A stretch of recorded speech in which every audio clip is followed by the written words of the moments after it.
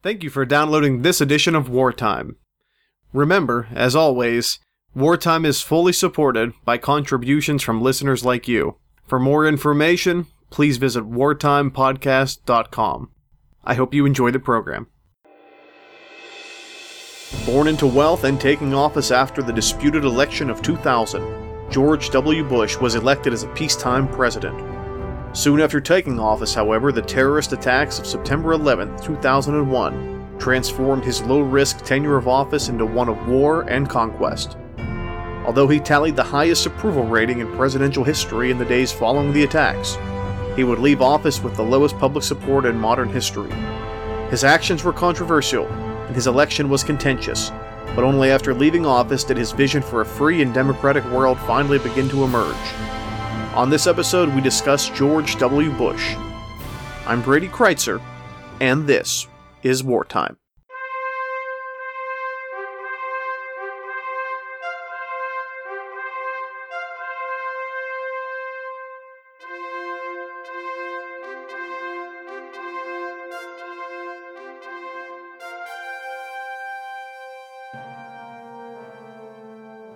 Hello, ladies and gentlemen, and welcome to another edition of Wartime. I'm your host, Brady Kreitzer. On Season 4 of the series, we're discussing Game Changers, who they are, what they did, and why they still matter. As always, history is best when it's shared, and you can follow us on Twitter, at Brady Kreitzer, or by searching Wartime Podcast. You can visit our Facebook page, facebook.com/BradyJKreitzer. You can visit my author's website, BradyKreitzer.com, for news, updates, appearances, and events. And of course, your home for everything Wartime on the web, WartimePodcast.com. One of the great things about this season is that I feel like I've been in more communication with you, the listener, than ever before. Not only debating issues and topics we discuss here on the show, but taking your feedback and actually making episodes into them. One of the things I found is that people are much more likely to listen to episodes whenever they choose the topic more than just whatever I pick off the top of my head. I mean, I do my best to select the topics I feel are most appropriate, but, this is a discussion, this is a conversation, after all. I got an interesting message, however, in an email from a man named Derek from New York State. And he asked that I just call him that, so that's why I'm not going into more detail, so you don't maybe go looking for him. But he recommended a historical topic to me, which I instantly balked at for a couple reasons, which we'll talk about. But the more I thought about it, the more drawn to it I really was, because it's not only an interesting topic, it's a challenge. And it lets us talk about some serious historical discipline in that way. So who am I talking about? I'm talking about, and obviously you know this by looking at the title of the episode, our 43rd President of the United States, George Walker Bush. George W.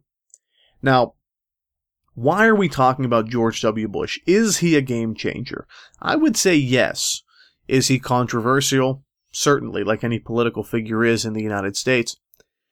But one thing I can promise you by looking at this episode, and by the time we get to the end, you'll see this, is that we won't have a really clear answer on George W. Bush. In fact, we might pose a lot more questions than actually providing answers. One of the issues we have as historians to deal with, and there's really no good answer for this, is drawing a line between political science and history. I mean, when does something become history?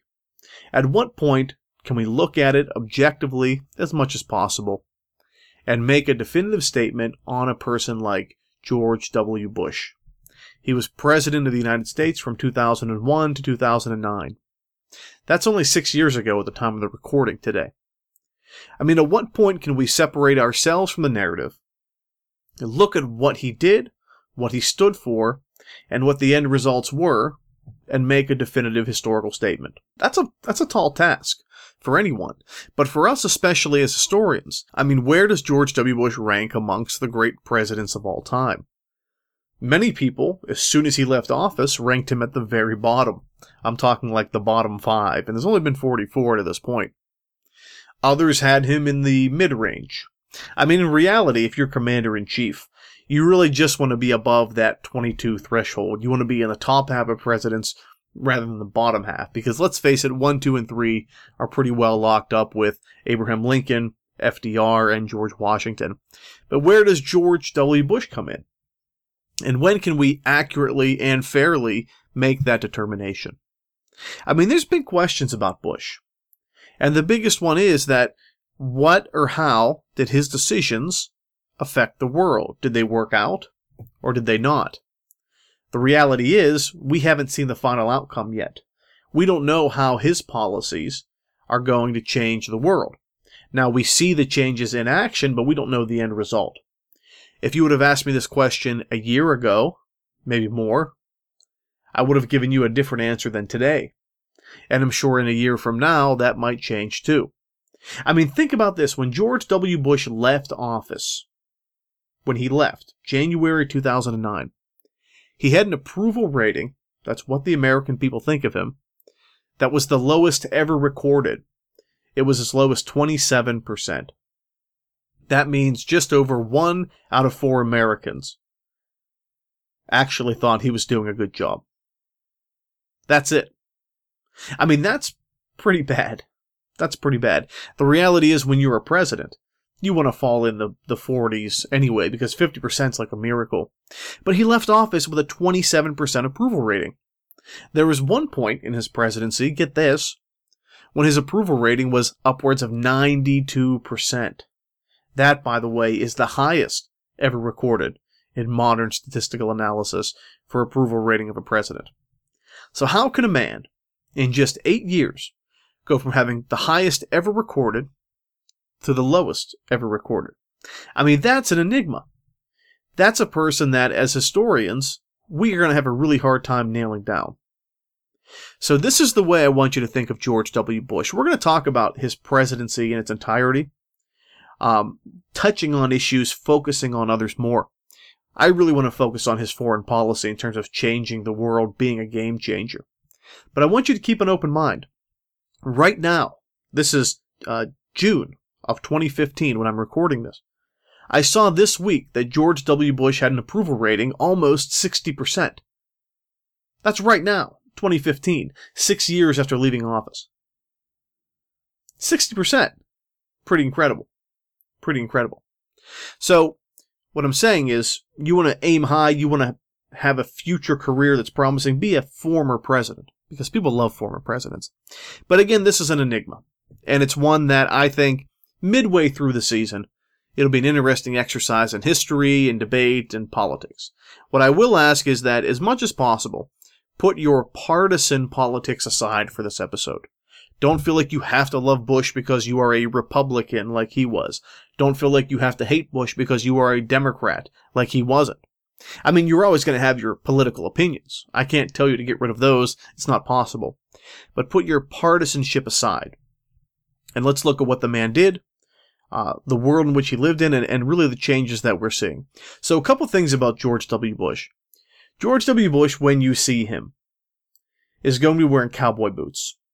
I went to Disney World, very famous in the Hall of Presidents. They had some of George W. Bush's cowboy boots with the presidential seal on the side. In Texas, I'm sure they eat that up. But the reality is, and one thing Bush didn't advertise, was that he was born in Connecticut. Now, there's not many places you can get that are much further than Texas, than Connecticut. But he was raised in Midland, Texas, so I guess he's an honorary Texan in that regard. But Bush, you have to understand, doesn't come out of nowhere. Bush comes from a long political lineage in American history. I mean, we're going to have another Bush, Jeb Bush, running for office in 2016 for the presidency. You could theoretically, in a 30-year period, have 3 people named Bush, all direct descendants of one another in office. That's like almost Napoleonic France or something, but it could happen. It could happen. So this is a timely discussion as well. But the Bush family has a long political dynastic presence in American history. Prescott Bush was a long-time senator from Connecticut, really going from the 1920s and 30s onward. I mean, this is a person that's well-connected, very wealthy, and very powerful. It makes sense that the son of Prescott Bush, George Herbert Walker Bush, would be a major political power player as well. This is the father of W, we'll say. He's the former director of the CIA. He's the former Vice President of the United States, and he even works his way to President of the United States from 1989 to 1993. So George W. Bush doesn't come out of nowhere. He's born into wealth, he's born into status. Unlike many of the quote-unquote game changers we've talked about, he doesn't come from humble beginnings, not by a long shot. But that isn't necessarily a knock on him, as much as people want to make it that in the modern political discourse. I mean, FDR came from a very wealthy family. He had a lot of money in a time in the Depression when most people didn't. But that didn't hurt him.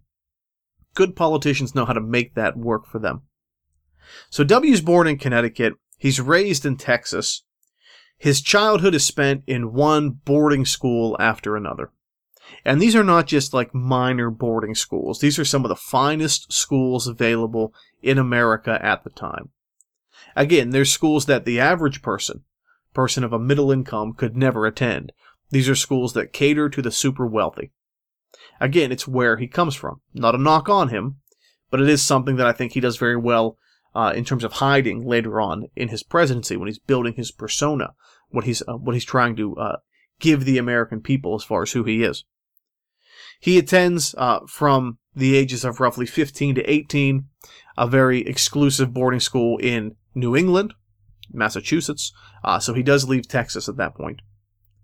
And then he goes on to, like most of us, Yale for 4 years, 1964 and 1968. Yes, he's a male cheerleader. Yes, he's a member of the Skull and Bone Society. The Skull and Bone Society, they want to play it up to be very exclusive and very, very mysterious. It's really a fraternity for really wealthy kids. That's what it is. There's not much of a bar to reach to get into it in terms of intelligence other than how fat your wallet is. But there's all that people like to play into. I mean, that's all, sensational. That plays really well in movies, but let's keep it where it is. It's not that big a deal. Now, after college, and he does get a history degree, mind you, with a C average, he goes on to the National Guard, Texas National Guard, and he successfully keeps the Viet Cong out of Dallas. But that's fine. All military service is honorable. That's not really what we're worried about. I mean, I want to give you some background on Bush, but I'd much rather have you, again, ensconced in the man when he's important, because he's not important at that point. He's not important after his military service whenever he tries to run oil companies and doesn't do so successfully. He's not necessarily important for us when he runs for the seat in the House of Representatives and loses. He's not even important for us whenever he becomes governor of Texas, arguably one of the most powerful governors in the country in 1995.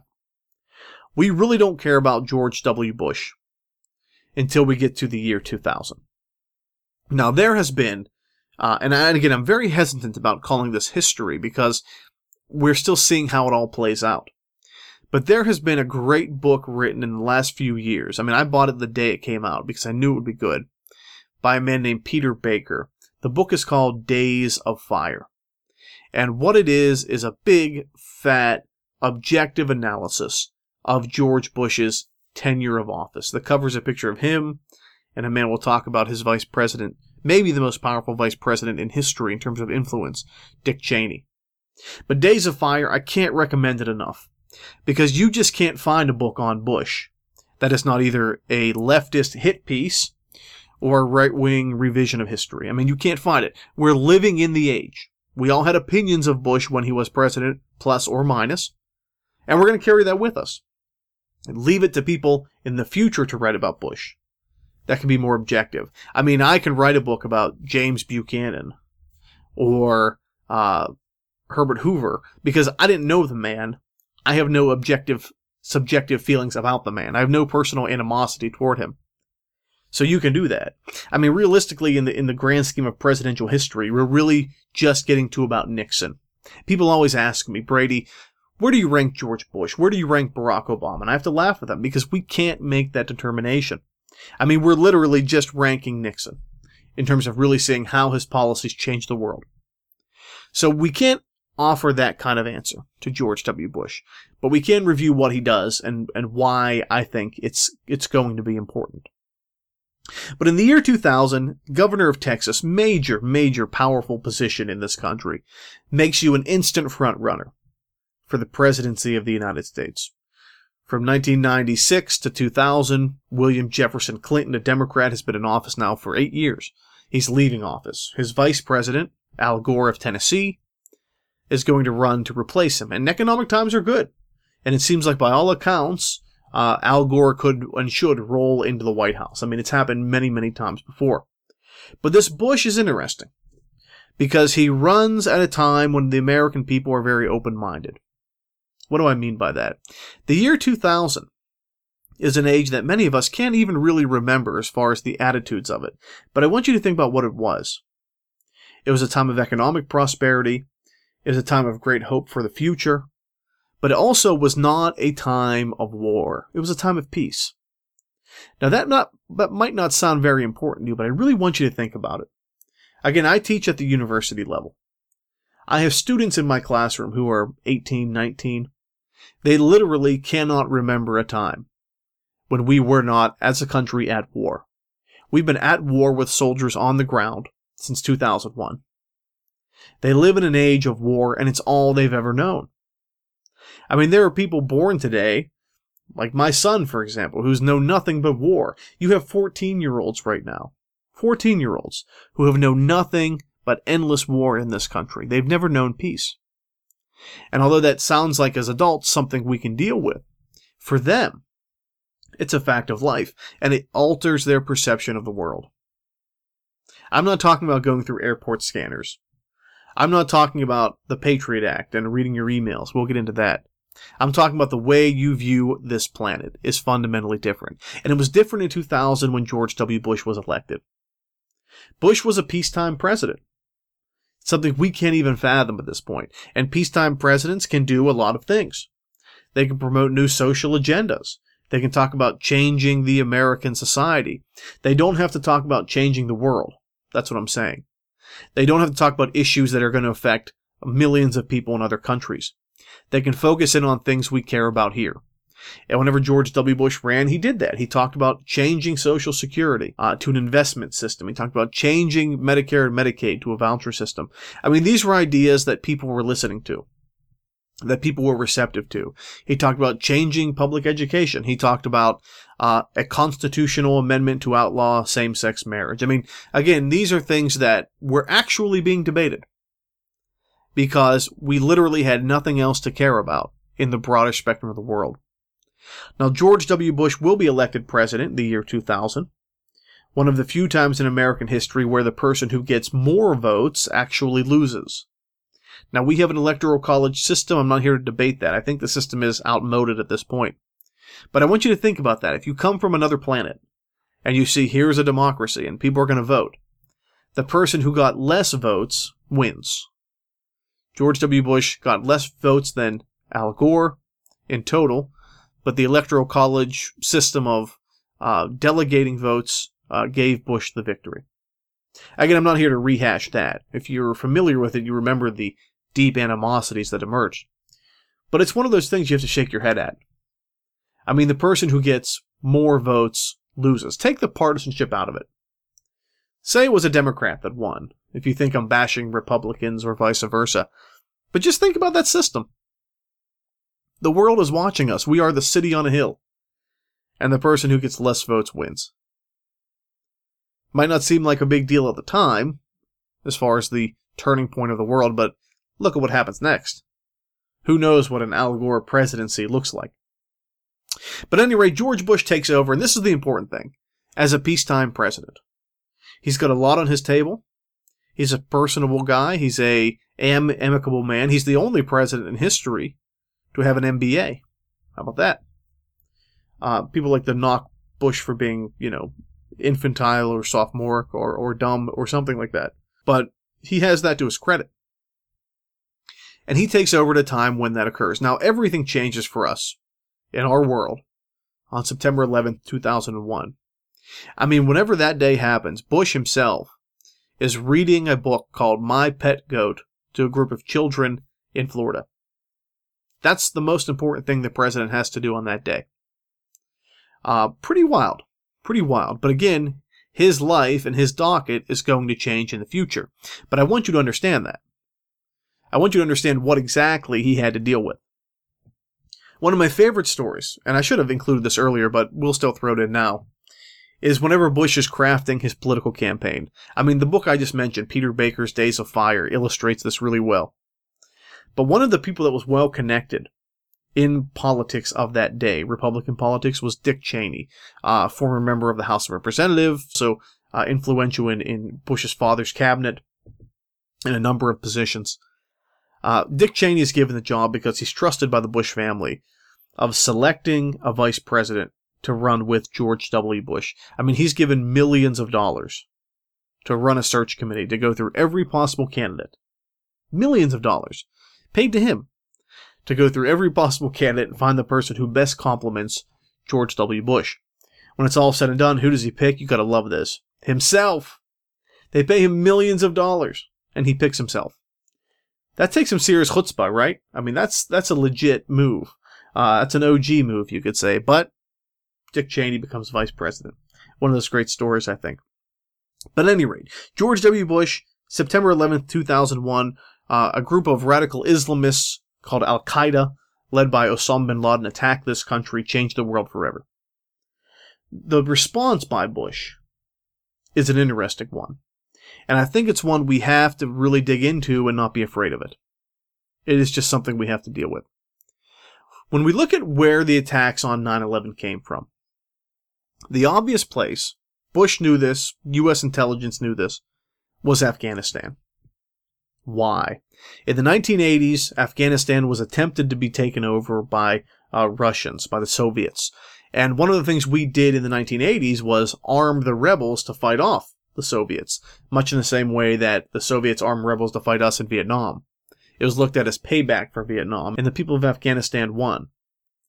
But there's a lot of problems with that as we move forward, because the government that was taken out in Afghanistan was replaced by something far more dangerous than what was there, but we didn't care at the time, because we beat the Russians. That would change on September 11th. The group that takes over Afghanistan in the 1990s is called the Taliban. And the Taliban placed a radical interpretation of Islam over the country. And they ruled it as an Islamic emirate. One of the things they did there, in the institution of what we call Sharia law, was put in place things that never existed in Afghanistan before. I mean, if you look at pictures of Afghanistan in the 70s, in cities like Kabul, you'll see discos, you'll see women with very modern haircuts. I wasn't alive in the 70s, but it looks like that 70s show. That's my experience with it. But now women are covered in head to toe forcibly by law. That tradition never existed in Afghanistan. And that sort of change allows a group like Al-Qaeda, a criminal organization, to take hold in Afghanistan and set up shop with impunity. So in Bush's mind, the logical people to punish for 9/11 was the government of Afghanistan itself, the Taliban, because even if they didn't participate in 9/11, they certainly aided and abetted this criminal organization led by Osama bin Laden. That's the beginning of the war in Afghanistan. We sweep in as the United States, and you take out the existing government, the Taliban. You put in your own government.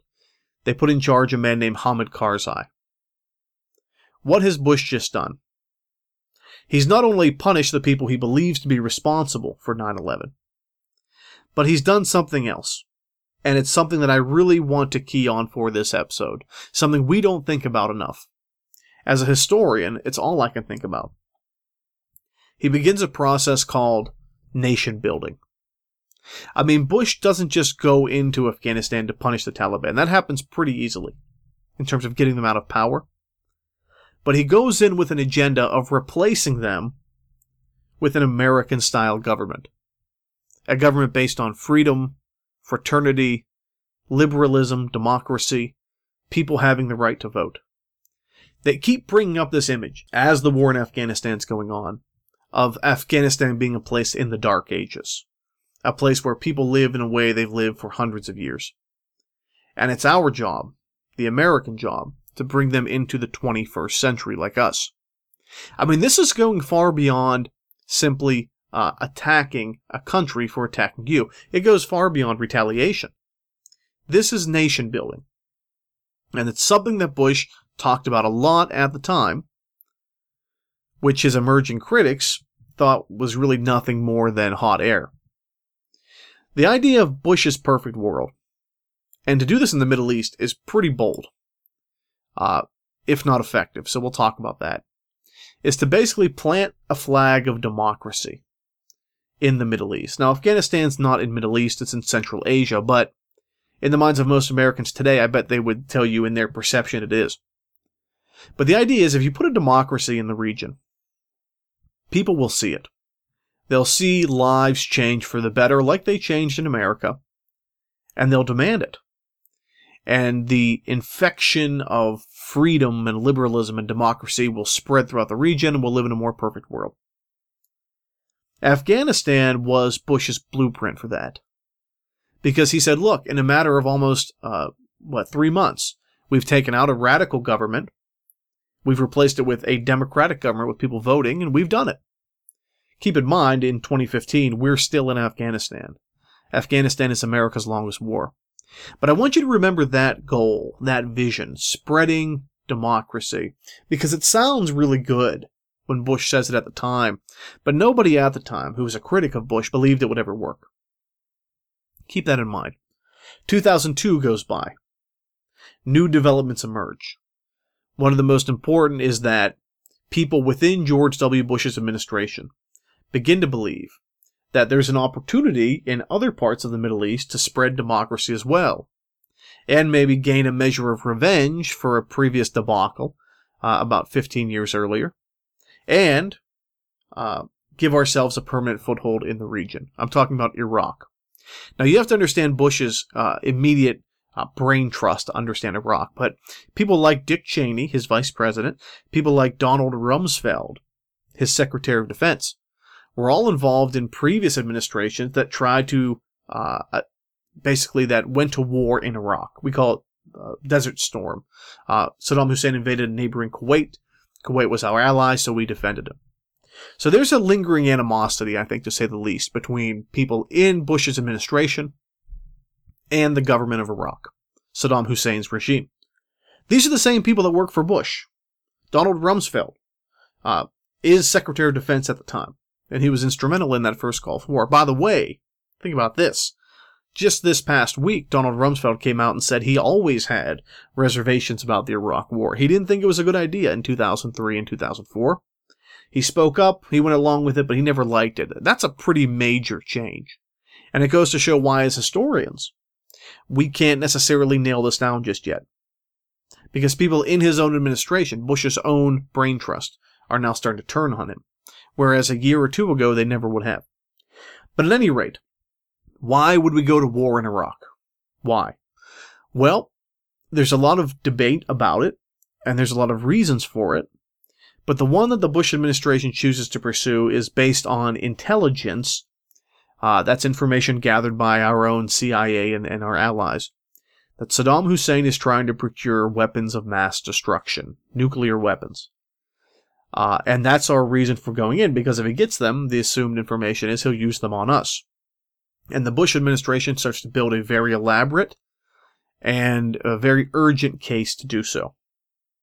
Now, looking back, what's the problem? The problem is there's no evidence that Saddam Hussein ever had weapons of mass destruction. There's no evidence that he was ever trying to procure weapons of mass destruction. Just not there. And at the time, people were saying that. It wasn't like that's the information Bush had and that's what he went with. I mean, there were legitimate voices in the international community that said, there's no evidence that Saddam Hussein's making weapons of mass destruction, and to go in after him because of that would be unjust. I mean, it's this notion of a just war. But that was the intention of Bush. Again, weapons or not, he believed the world was safer without Saddam Hussein. And I really believe, he's never said that, but I really believe at the end of the day, that's what he was thinking. I mean, he probably knew the information about weapons of mass destruction were sketchy. Let's hope so. Let's hope he didn't know outright that they didn't exist. But probably at the end of the day, he thought, whether they're there or not, the world would be safer without him.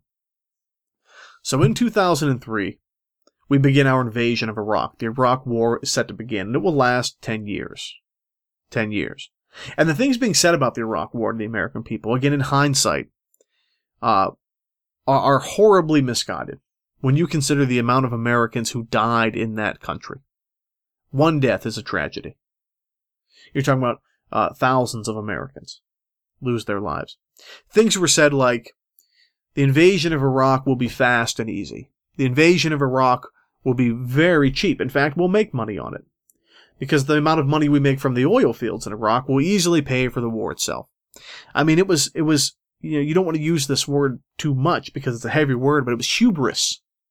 It was almost a sense of arrogance that these people cannot compete with us. And they're right. I mean, in a matter of a month, Saddam Hussein's regime is gone. And everything's coming up aces for the Bush administration. But the problem is the aftermath, the things we didn't think about, that will make this war last another, say, 10 years. I mean, it's a very challenging place. One of the things that always amazes me, and again, this is why we have to wait. We're only at Nixon as far as real, honest, historical analysis. Not even at Reagan, not even at Bush the first. Is that Dick Cheney, whenever he was in the Bush administration in the early 90s, he was asked after the Gulf War, whenever we defeated Saddam Hussein but didn't take him out of power, should we have taken Saddam out when we had the chance? And he said absolutely not. And the reason he said not was because Iraq, without a person like Saddam Hussein to hold it together, a place that's ethnically diverse, religiously diverse, racially diverse, would fly to pieces. He said the Kurds in the north would go one direction, the Sunnis in the west would go another, the Shia in the east would go another, the country would fall apart and be a spiral of civil war. That's basically what Dick Cheney said. And he was right. I mean, you never like to agree with a character who's been associated with someone like Darth Vader, right? Not that I feel the way, but people have said that. But he was right. Somewhere in the next 10 years, he changes his mind. And that gets us into Iraq. It gets us into Iraq. And that exactly what Dick Cheney said would happen does happen. I'm not a person who says George W. Bush is a fool. I don't believe it. I'm not a person who says Dick Cheney is evil or nefarious, because I don't believe it. I believe these people were very intelligent and they knew what they were doing, but they didn't foresee what would happen in Iraq. So during the Iraq War, and again, we don't necessarily have to revisit the events of it, Bush takes a lot of heat. A lot of things go wrong in Iraq early on. A lot of radical groups emerge. A lot of mistakes are made that make America look bad. Guantanamo Bay, this prison encampment is formed. And again, these are all things that occur as tremors or aftershocks of the original invasion of Iraq. And Bush in 2004 has to defend that record. Now again, the politics of it are pretty easy. You associate the war with patriotism. You associate being anti-war with anti-American. It's been used for literally hundreds of years in the Western world. Certainly always in American history. And you run your presidential campaign that way, and that's what Bush did. In 2004, he defeated John Kerry, a senator from Massachusetts and future Secretary of State, and he gets a second term. The 2004 election in America was all about the Iraq War. And unlike his first time, Bush won. He had 50% of the vote. He wins. So clearly there was a sense, and I can even remember speaking with people who weren't necessarily political, that voted for Bush. And their reasoning was, and I like to see why people vote, and what their reasons are and who they vote for. Their reasons were that they didn't believe in a time of war we should change presidents. And I think that's also been very true in American history. The 1864 election with Abraham Lincoln, in World War II with FDR. I mean, these are very real things. War has that unifying effect on America. Don't forget, after 9/11, the day after 9/11, the week that followed 9/11, George W. Bush gives a speech. His approval rating is 92%. We mentioned that. People were rallying around the president. Partisanship did not matter. But here we are in Iraq. The flag of democracy is planted. Saddam Hussein is top. He's ultimately hanged and executed. And you have a president in Iraq, democratically elected. Bush thinks his job is done. But of course, the war still has to come. Sectarian violence tears Iraq apart. Sunnis killing Shia, vice versa. Our soldiers are caught in the middle of it. British, American, Canadians, so on. It's a very nasty, difficult war. And again, we don't have to revisit it. It's very painful for many of us. But I just want to give a big picture of it. But this gets us to the main point, the main crux of why Bush is a game changer. He says he wants to plant the flag of democracy in the region, in the Middle East, and watch it grow naturally. And we all snicker at him. Yeah, right, you can't change that place. 2005 rolls around, the war continues. 2006, 2007, Bush talks about something pretty radical, a surge of troops. I mean, people are saying, bring our soldiers home. He puts in a few 100,000 more. He believed it was necessary.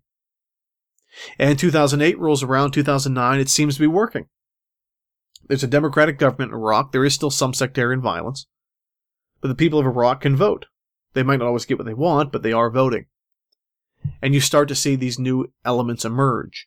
Bush leaves office, 2009. Later that year and into 2010, a new movement occurs we call the Arab Spring. It begins in Tunisia, but it quickly spreads into Libya and Egypt. This idea that people are rising up, overthrowing military dictators, and instilling democracy of their own, largely because, I would argue, the democracy in Iraq was functioning. And Bush was right, in hindsight. Look at that. 2008, 2010, 11, 12, we keep going. Democracy is beginning to spread.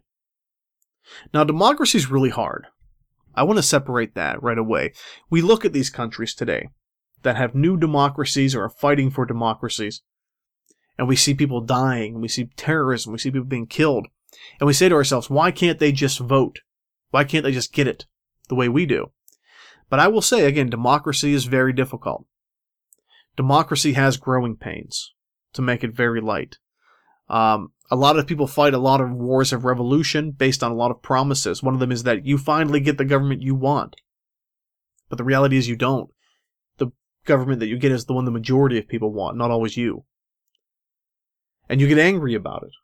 People are put in the power who were never in power before. And when they lose elections, sometimes they don't leave. So how do you get them out? Well, guns, violence, money. That's how you get them out. The thing is, in our country, in the United States, in Britain, in Canada, whenever we look at a democracy, we know our vote matters. We know if we lose this time, we'll get them next time. Because our vote matters. Because we've had 200 years plus to see it work. These people haven't had that. They vote and nothing changes. People don't leave office. Dictators stay in power. So for them, a vote doesn't carry weight, but guns and money carry weight. And these are the problems. Early on in American history, we had our own rebellions. The Whiskey Rebellion. Shays Rebellion. I mean, look these things up. They're real. These are growing pains. Give them time. Give them a chance. They'll work themselves out, but it won't happen overnight. So with all that being said, if you would have asked me 3 or 4 years ago how I felt about George W. Bush, I would have felt pretty good about it. I mean, the man had a vision for the world that during his own presidency didn't necessarily pan out. Think of it like an investment in war. But after, you saw the flowers of democracy beginning to bloom all over the Middle East, just as, by the way, he predicted. I felt really good about Bush. I felt really high on George W. Bush at that point. It was hard to see at the time. Sometimes it seemed like he was the only person that did, but it seemed to work out. Now fast forward to 2013. We began a policy in this country, and it was one that was the Bush policy, of eliminating dictators whenever possible and supporting democracy whenever possible. We did it with Saddam Hussein. Barack Obama will do it to Libya with Muammar Gaddafi. He does it in Egypt as well. Anywhere you have people willing to fight for their right to vote, we should support them. But the problem is, we don't necessarily know what's going to replace those dictators. And this is the problem we're seeing in a lot of parts of the world. Radical groups are taking over that we did not anticipate. Again, they want a government of the people, by the people, for the people. We don't know who those people are. And we don't know who we're helping. So all over the world, we begin taking out dictators and just allowing the country to be, replenished. A vacuum is created, people refill it. Thing is, we don't know who refills it. So how do I feel about the Bush policy now? Well, I'm very different now than I was in, say, 2011 or 2012. Just as I felt differently about it in 2005 and 2006. I mean, this is why you can't judge Bush yet on a historical basis, because we don't know how it all plays out. We know what Richard Nixon's policies did and how they changed the world. And I would argue that Nixon's actually looking a lot better now that historians are really digging into his accomplishments and his policies, rather than letting their own politics dictate who he was. I have no opinion of Richard Nixon. I wasn't alive in his presidency. I mean, that's a problem. You have to give yourself some space. Fortunately for me, I have the insight to do it naturally. But at any rate, Bush is a conundrum. He's a conundrum. I mean, when you go to Africa, for example, sub-Saharan Africa, and you ask about George W. Bush, one of the things you'll find is that people are really pleased, for the most part, with George W. Bush. A former student of mine was from Tanzania. I asked him about George W. Bush. He was actually very fond of him. George W. Bush gave more aid to African nations than any other president before him. A lot of people don't know that. For a lot of Bush voters, that's probably not something they really support, so he didn't advertise it necessarily, but he did it. I mean, it was taxpayer money, but he did it. Bush did care deeply about that continent. And again, he gave more money than anyone else. All of it was based on this spreading of the American virtue of democracy. But the problem is, it doesn't always happen the way we anticipate. Democracy needs to be a natural thing. But it doesn't always work. At least not quietly. Now again, I'm not saying what Bush did was wrong. I'm not saying what he did was right. What I'm saying is, we don't know how it all plays out. Now, hopefully you've gotten from me by now that I'm a very politically neutral person. I know the smell comes from both sides. I've seen all these games and tricks before. But I want you to think about, whenever people talk about modern presidents, where they rank, and they say, oh, he's the worst president in history. There's a person on my Facebook. Here we go. The question was, who's the worst president in the history of the country? And without a doubt, in a second, she answered Barack Obama. And I have to laugh at that. Because how can you tell? His presidency's not even over. I mean, we don't know how this all plays out. You can't rank really any president before Ronald Reagan yet. Maybe 10, 20 years you can, but not yet. With any degree of certainty or expertise. So anytime you see a person ranking Barack Obama or George W. Bush or Bill Clinton or even George Herbert Walker Bush, anytime you see them ranking them with authority, they have none. I mean, they may have some good reasons, but we don't know how it played out yet. We just don't. And you have to understand that's a big, big part of it. A lot of people don't know this about Barack Obama. Think of this. People who are really hawkish on war. At one point, Barack Obama was fighting 4 wars simultaneously. Iraq, Afghanistan, Libya, and in Uganda, a secret war, to a degree. A lot of people don't know that Barack Obama has forcibly removed more illegal aliens from this country than any other president before him. Think about that. He's the deporter-in-chief to many Latin communities in America. A lot of people don't know that. A lot of people don't understand that even though their domestic policies are very different from what they do at home, the Bush doctrine, the Bush foreign policy, and the Obama foreign policy are virtually the same. And whoever wins in 2016, whether it be Hillary or Jeb, if he's who runs for the Republicans, it's going to be the same too. That's something that only a historian can really see. I mean, these policies haven't changed much. We're fighting wars with drones. Barack Obama has overseen the killing of American citizens, working in terrorist groups without the benefit of trial. These are all continuations of Bush policies. So don't fool yourselves into believing they're that different. But you have to step away from it. And for most of us, we can't do that. We need time. That's what's always on historians' side. Give it time. See how it plays out. So think about George W. Bush. Again, at one point in his presidency, he's a 92% approval rating, the highest for any president ever. He leaves office with the lowest ever of 27%. Now he's in the mid-50s, which is pretty good, all things considered. I mean, that's an enigma, politically, historically. But think about it, and think about how we treat history. We have to give ourselves time to see how it plays out. I had fun this episode. I hope it didn't make anyone too angry. I'd like to say that I'll get to everybody eventually, though. If you are mad at me, just wait. What goes around comes around. Everybody will be angry at me at least once. But hopefully at least one time you shake your head and say, yeah, I think Brady's onto something. I had fun this episode. Thank you to Derek from New York for promoting it. Let us talk a little bit about history. about the discipline of history, how we treat history more than the events themselves. As always, visit the Facebook page, facebook.com/BradyJKreitzer. Visit the Twitter page @BradyKreitzer or search Wartime Podcast. Let us know who you want to see. Let us know what the future holds for Wartime Season 4. I'm having a blast. I hope you are too. Thank you for joining us. I'm Brady Kreitzer, and this is Wartime.